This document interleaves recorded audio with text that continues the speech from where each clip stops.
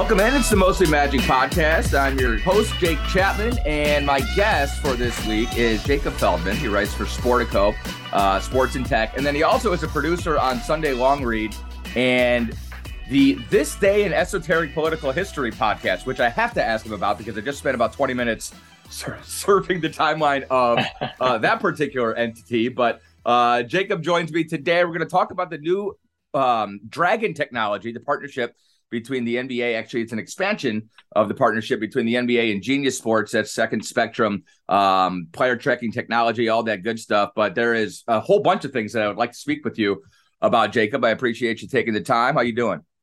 I'm doing great. My pleasure to be here. And yeah, happy to dive into it. Let's do it. Let's just start with, let's get the personal stuff out of the way first. This Day in Esoteric Political History. How long have you been doing that? I'm going to be a follower and a listener now, and I just found out about it about an hour ago. But you had me at Eisenhower and the squirrels in the garden and the White House in 1955. Just explain to me a little bit about that whole project. Yeah, that's a perfect recent episode. Great way to jump in if you're curious about this. So this was something that started, half as kind of a COVID, stuck at home project with a few friends. I don't host the show. It's actually hosted by two history professors, one from Vanderbilt and one from Wellesley. And so they know their stuff. I'm actually in the background doing a lot of the research, trying to dig up some of these stories to feed to them. Just like Eisenhower fed some poison to squirrels on the White House lawn in the 1950s. But yeah, basically the gist is, we all took American history class at some point in high school, kind of learned the basics, these wars, these presidents, these laws, whatever.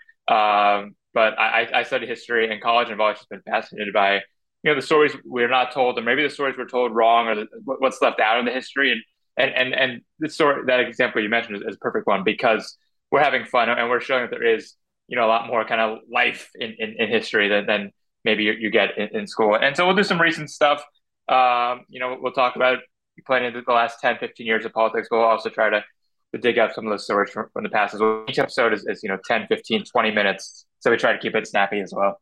Tell me you've seen the threads of U.S. presidents as pro wrestlers or U.S. presidents as... Oh, my gosh. Yes, they're so good. Yeah, hair metal bands. Yeah, AI may be the downfall of society, but before we get to that point, there will be some good memes and the history ones that have delivered. It's exactly what I thought. I was like, we were told we would have flying cars and Zoom tubes, and we've got ChatGPT and AI presidents. But I'm okay with that. I think as long as I'm entertained, as we all burn. Just tell me a little bit about your background. Where did you come from? How did you get, because it's a really kind of interesting intersection, what you write about, sports and politics, and then having that history background as well. You basically sound like you've taken all of my interests and somehow figured out a way to make a living. Hey, I'm a radio play-by-play broadcaster for the Orlando Magic. Like I can relate. Figuring out. I wouldn't say figured out. We're still on the path, but yeah, happy to kind of give you the short version. So, yeah, I grew up in North Carolina. Went to school for history, like I said, and was always interested in journalism and writing and storytelling. And so, interned 6 different places, including the Miami Herald in college, every summer trying to go somewhere and do something different. And then briefly was at the Washington Post after I graduated college, and then started at Sports Illustrated as a fact checker. So it was 2015. So kind of, slowly worked my way up through there. Ended up covering the NFL, which is, the biggest show in town. So I was really excited to get to do that for a couple of years with Peter King and all the awesome writers that were at SI at the time. So that was a ton of fun. But as I was doing that, a couple of things. There's 10,000 people covering the NFL. And so you're always kind of fighting for scraps, especially as a younger reporter. But B, I really did find myself kind of drawn to some of these larger stories about the way fans watch sports, the way we access sports, the question of whether this next generation is watching sports at all. And so over time, I was covering a lot more of that stuff of, how's the NFL using Snapchat to reach the next generation? What does it mean if our attention spans are half as long? What does it mean for trying to watch a 3-hour game, or what commercials should look like? On and on and on. Like, to me, growing up, I'm 30 now. So much of my life was changing in terms of the entertainment and how I access it, how I watch it. And sports was the same. It was on the same channels. It was the same, oftentimes 2 broadcasters calling the game in the same way with the same camera angles for the same length of time, while everything else is radically changing. And so I was curious why that is. And really over the last couple of years, that has, I think sports has kind of caught up, and we can get into in some of the ways, but the way everything else in the world works now. And so it's been really fascinating to track that transition. And like I said, I joined Sportico when it launched in 2020, and that they really gave me the opportunity to really dive into this intersection of tech, business, and sports, and really look at where things are headed. You talk about creating not a cottage industry, but I mean, there are 4 massive fields that are all combining to create that. And there's just so much money at stake. And you see it with streaming services. Obviously, it's a big issue with us right now. But I think that is a good transition, like the NBA. So basically, I decided to have you on because you wrote a good piece in Sportico, and I asked to have you on, and you very graciously granted my request. About this Second Spectrum partnership. And this goes back, I was with the Magic already. I was already working in the NBA when they initially put in all these cameras. And I remember what a big deal it was, player tracking movement. And a lot of kind of what came out of it was like, oh, Mikal Bridges ran 2 miles in last night's game. Yay. Right. For us, for talking heads and for idiots who don't understand how useful all of this is. And then I also have seen analytics departments, high performance departments, basketball operations departments in general just explode. I used to work for the Pistons for a few years, and I've spent over about a decade now with the Magic. And so there is so much money going into this data that I feel like it's probably now this partnership has to be. I mean, is there any sort of an estimate how much money is on the line, or is eventually sort of rolled all into what this new set of data is going to provide for the league? Yeah, it's really hard to know, just because, like you said, there are so many aspects to it. I think people's eyes kind of glaze over when they hear the word data, but these days, like you're saying, the analytics departments are using this to decide how a game is played. And we've seen the game evolve so rapidly in terms of 3-point shots, in terms of, every team starts with a pick and roll, and that, we've kind of recognized what works and what doesn't because of this data. That's just on the team analytics strategy side. Then you have this whole media side, like you're saying. So what stories can we tell? What views can we offer? What information can we provide? That's a whole nother industry. Then we have the whole betting industry, which has evolved dramatically. And that's obviously going to be tied into the data. And you go on and on. I mean, so much of what goes around sports, you add, the merchandising element or the in-venue experience is evolving. There's so many different pieces, and it all kind of comes back to this question. And I think you set it up well there, because initially, and even still to this day, a lot of it is, okay, here's what we can do. Here's what we can track. Here's the data we can generate. And then what do we do with it is kind of a second question. And it often takes a couple of years to figure out, each time there is this leap in tracking or this leap in data collection, to figure out, okay, what impact is that going to have? And so we're still in that process. We probably will be in that process for quite some time as people kind of try to think and new people come along and say, oh, what if we use this data to answer this question or ask this question and see where that leads. Before we get into some of the specifics, I want to ask you about the NBA in general. Have they essentially been at the forefront of this stuff? Yeah, I think definitely on the player tracking side, I think it's a little easier. There's fewer people. It's not as fast as some other sports in terms of, hockey or other things. And so they have been, but other sports leagues are catching up. I mean, we've seen, I don't know how much soccer you watch, but in terms of some of the variable offside tracking that they're doing there and the goal, recognition technology, and kind of one thing the NBA hasn't done a ton is automated refereeing or automated officiating in the way some other sports have. So I think a lot of people are calling that whenever they see this new technology, like, can we shorten the reviews at least, or maybe answer some of these questions automatically? So the NBA pushed forward, I think, 5-10 years ago, and now there's a lot of leagues that are really jockeying, and at this point, a lot of it is sport and league specific in terms of what's our problem and how can technology help us solve that specifically. Yeah, that's very interesting, because for baseball, for instance, the NBA doesn't have a pitch clock problem or a timing problem. They don't need to figure out a way to shorten the game. But they do have an officiating issue. I mean, that is something that's certainly under the microscope. And I shouldn't say that even necessarily. It's very hard to officiate NBA games. Always a topic of conversation, though. Yeah, exactly. And sometimes I don't think that's the worst thing in the world either. There is a different, World Cup. You had the almost famously now, I think the video went viral of the guy watching the augmented reality in the stadium in Qatar, watching the World Cup final. And it's just sort of mind blowing stuff. But then that is, there's, as you said, there's the whole media aspect to it. And I have a feeling that everybody's going to kind of go at a similar pace with that. Yeah, The application of the stuff. So let's get into kind of the specifics here. And I've got sure. I even went to geniussports.com and I got the press release here. So Second Spectrum and the NBA are developing Dragon, which is a next generation platform synthesizing millions of basketball data points in select NBA arenas. So this is an expansion of the partnership, which originally was all the cameras in the arena, right? All the player tracking and data that, as we said, goes beyond just the stats page on NBA.com. This is stuff Right. that every basketball operations department is using and spinning into all kinds of new databases and ways to reach customers and to maximize performance from their athletes on down the line.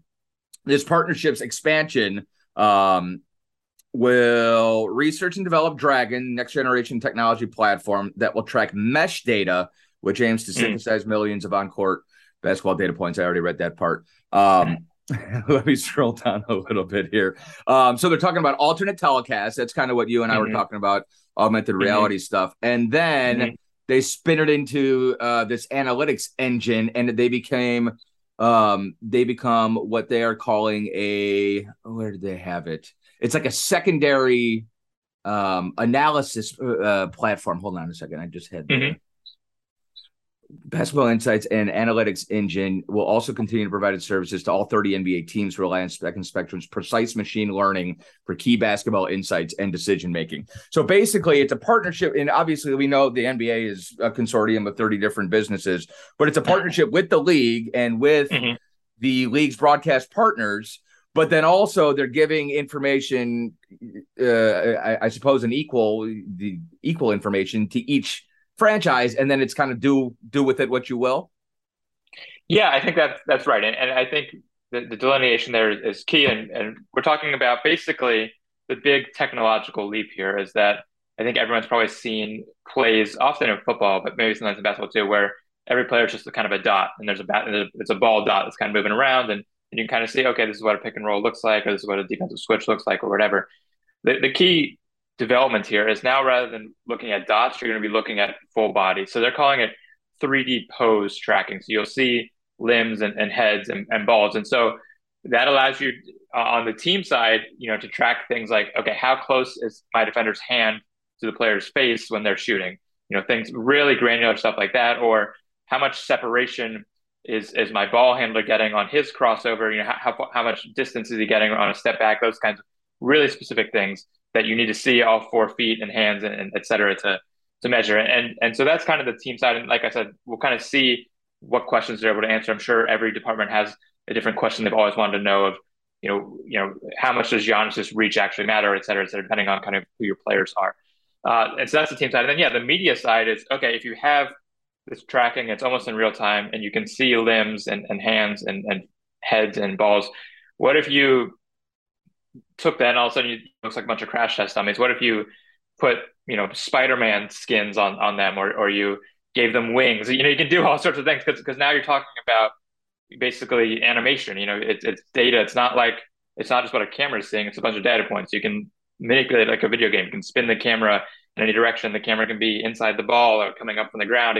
You're ultimately pretty close to limitless. And again, we don't really know what the biggest benefit of that is, but there are going to be benefits to that. And even just on the data side, I think you will be able to answer with data for the first time who has the best crossover, who has the best cross-court pass, the best vision. You can start to answer some of these questions that for now are still subjective, even as we are 10 years into this kind of data world. That's fascinating. So compared to I was looking for that explanation, that delineation, compared to what it was, dots versus, what did you say? Pose? Bodies. Yeah, they use the word pose, but body tracking. Yeah. How Some much? Use the word skeletal tracking if you want to be kind of a little goth with it, but yeah. I'll go goth. I'm wearing black right now. Is it 10 times? Is it 1,000 times as much data? Is there any way to estimate that in basic numbers? Yeah, well more than 1,000 times as much. I think they say million to billion, something like that. So that would be 1 billion times as much. I mean, because you're talking about 10 data points, and then one for each person, and then all of a sudden you have maybe 1,000 per person. So yeah, maybe 1,000 or more, as many points, and that's, again, only again we can talk about the ball elements of it too. I think going back to the officiating, one thing that excites me personally is goaltending. Super simple, right? Is the ball at its peak or not? Rather than having to like rewind the footage and go frame by frame, data can tell you, okay, it's at the peak right there. He touches it after goaltend. And so I think the specificity of the data, as well as the ultimate tonnage of data, both are going to be really key here in the developments that they offer. Okay, quickly, we got to do football. Like, why have we not done that yet in football? That one has always bugged me. In terms of tracking where the football is, it's a great question. I think it is going to come eventually. I think the groundswell will as we're saying, like, sports have just been very, very stagnant for a long time, and that is slowly changing. They'll tell you there are some complicating factors. One of them being, one of the reasons the NBA tracking is so good is that motion capture cameras are great. They can't see through things, so it's hard when there's 10 bodies on top of a football. All of a sudden, It's going to be a little bit difficult to figure out where it is. That's one thing they'll tell you. We do have some different tracking technology that can go through bodies. The technologies in your phone helps you find your phone, stuff like that. Can work even if it's under the couch, for instance. So we are getting there. The other thing they'll tell you is, some of the time elements of, when is that knee exactly down? Also, you need sensors on the ground or kind of force sensors in the knee. So it's a little more complicated, but it's not that much more complicated. That I think within 3 to 5 years that will be answered. But until then, yeah, we will be a few more chain gang situations will certainly arise before we get to that utopia. Just personally, how do you feel about the element of human error in our sports? Yeah, I have come to accept it as a sports fan, as I think anybody should. I think ultimately the way as a history major in college and a stats minor, so I do have a little bit of that, stats thinking built in. I took enough stats classes to realize I wasn't going to be a stats major. Was basically what happened. Yeah, that happened to me too. Yeah, exactly. But I think you have to recognize going in as a sports fan, it takes a while for some people, but there's randomness in every element of a sporting game, and the officiating is just one element of randomness that maybe is a little more obvious. But you talk about shifting wind conditions or the bounce ball or the way a guy's shoe is tied, like all these little things do ultimately affect the game. It's just we see the officiating ones, and oftentimes the officiating ones are very specific examples. So we point to you go back to like that Packers Seahawks game where one ref called a touchdown, the other ref called an interception and stuff like that. And so those are particularly more egregious, but there's just little elements that ultimately sports is 1,000 random things coming together to create a game, and officiating is just one part of that. So I think once you come to terms with that, it gets easier until your team gets screwed in the Super Bowl or whatever it is. Yeah, I'm from Cleveland, so you don't need any of that. No, this is fascinating, and I think it's like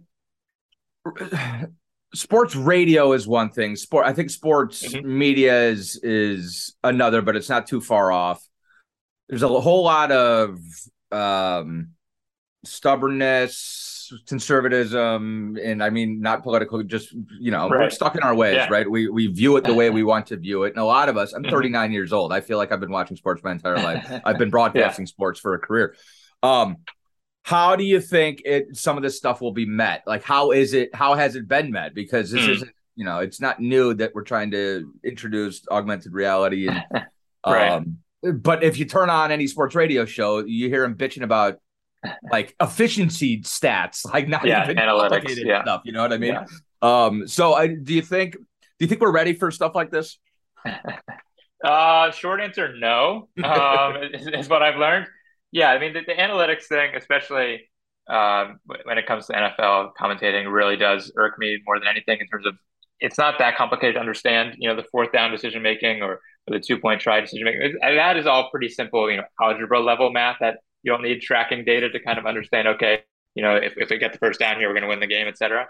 And yet that still seems to boggle people's mind. And especially just the outcome oriented thinking of, if they get it, then it's a great decision. And if they don't get it, and sports radio talks about it all week, is frustrating. And so you'd like to move beyond that. We're not going to move beyond that. I think just like humans, have difficulty recognizing those kinds of things. And so I think the best thing that can happen going forward is that there's just a bit of a divergence of if you want the game, shown a certain way or talked about a certain way, you can find that. And then if you want the game with bubbles and lines and stuff all over the screen and numbers everywhere, you can get that too. And that's the other benefit of, kind of the distribution technology when we talk about streaming and the future of sports broadcasting, of just having that optionality in a way that we couldn't. 20 years ago, you had one channel, you had one broadcast, that they try to go down the middle so that it appeals to everybody. But going forward, hopefully that there will be, I think, before we get to total acceptance, there will be a world where,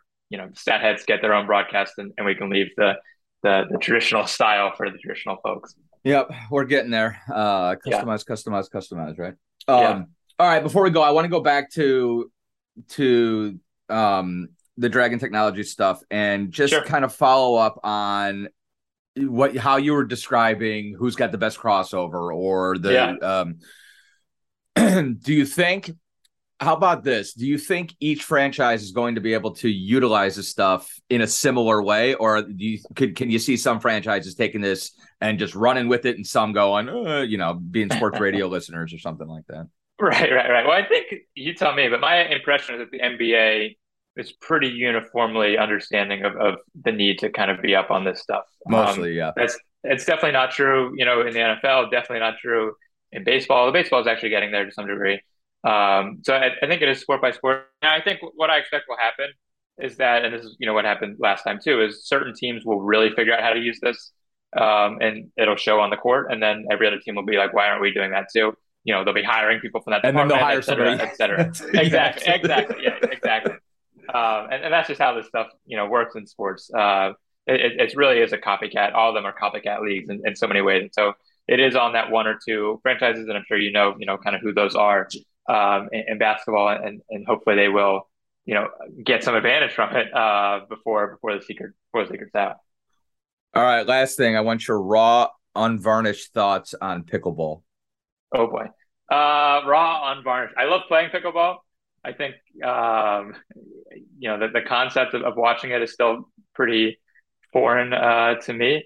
I am fascinated to see. I mean, it's just such an interesting social experiment, because it is a very fun game, but it's the noise is annoying. It's a very loud, unpleasant noise for these courts that are suddenly full of people in these neighborhoods.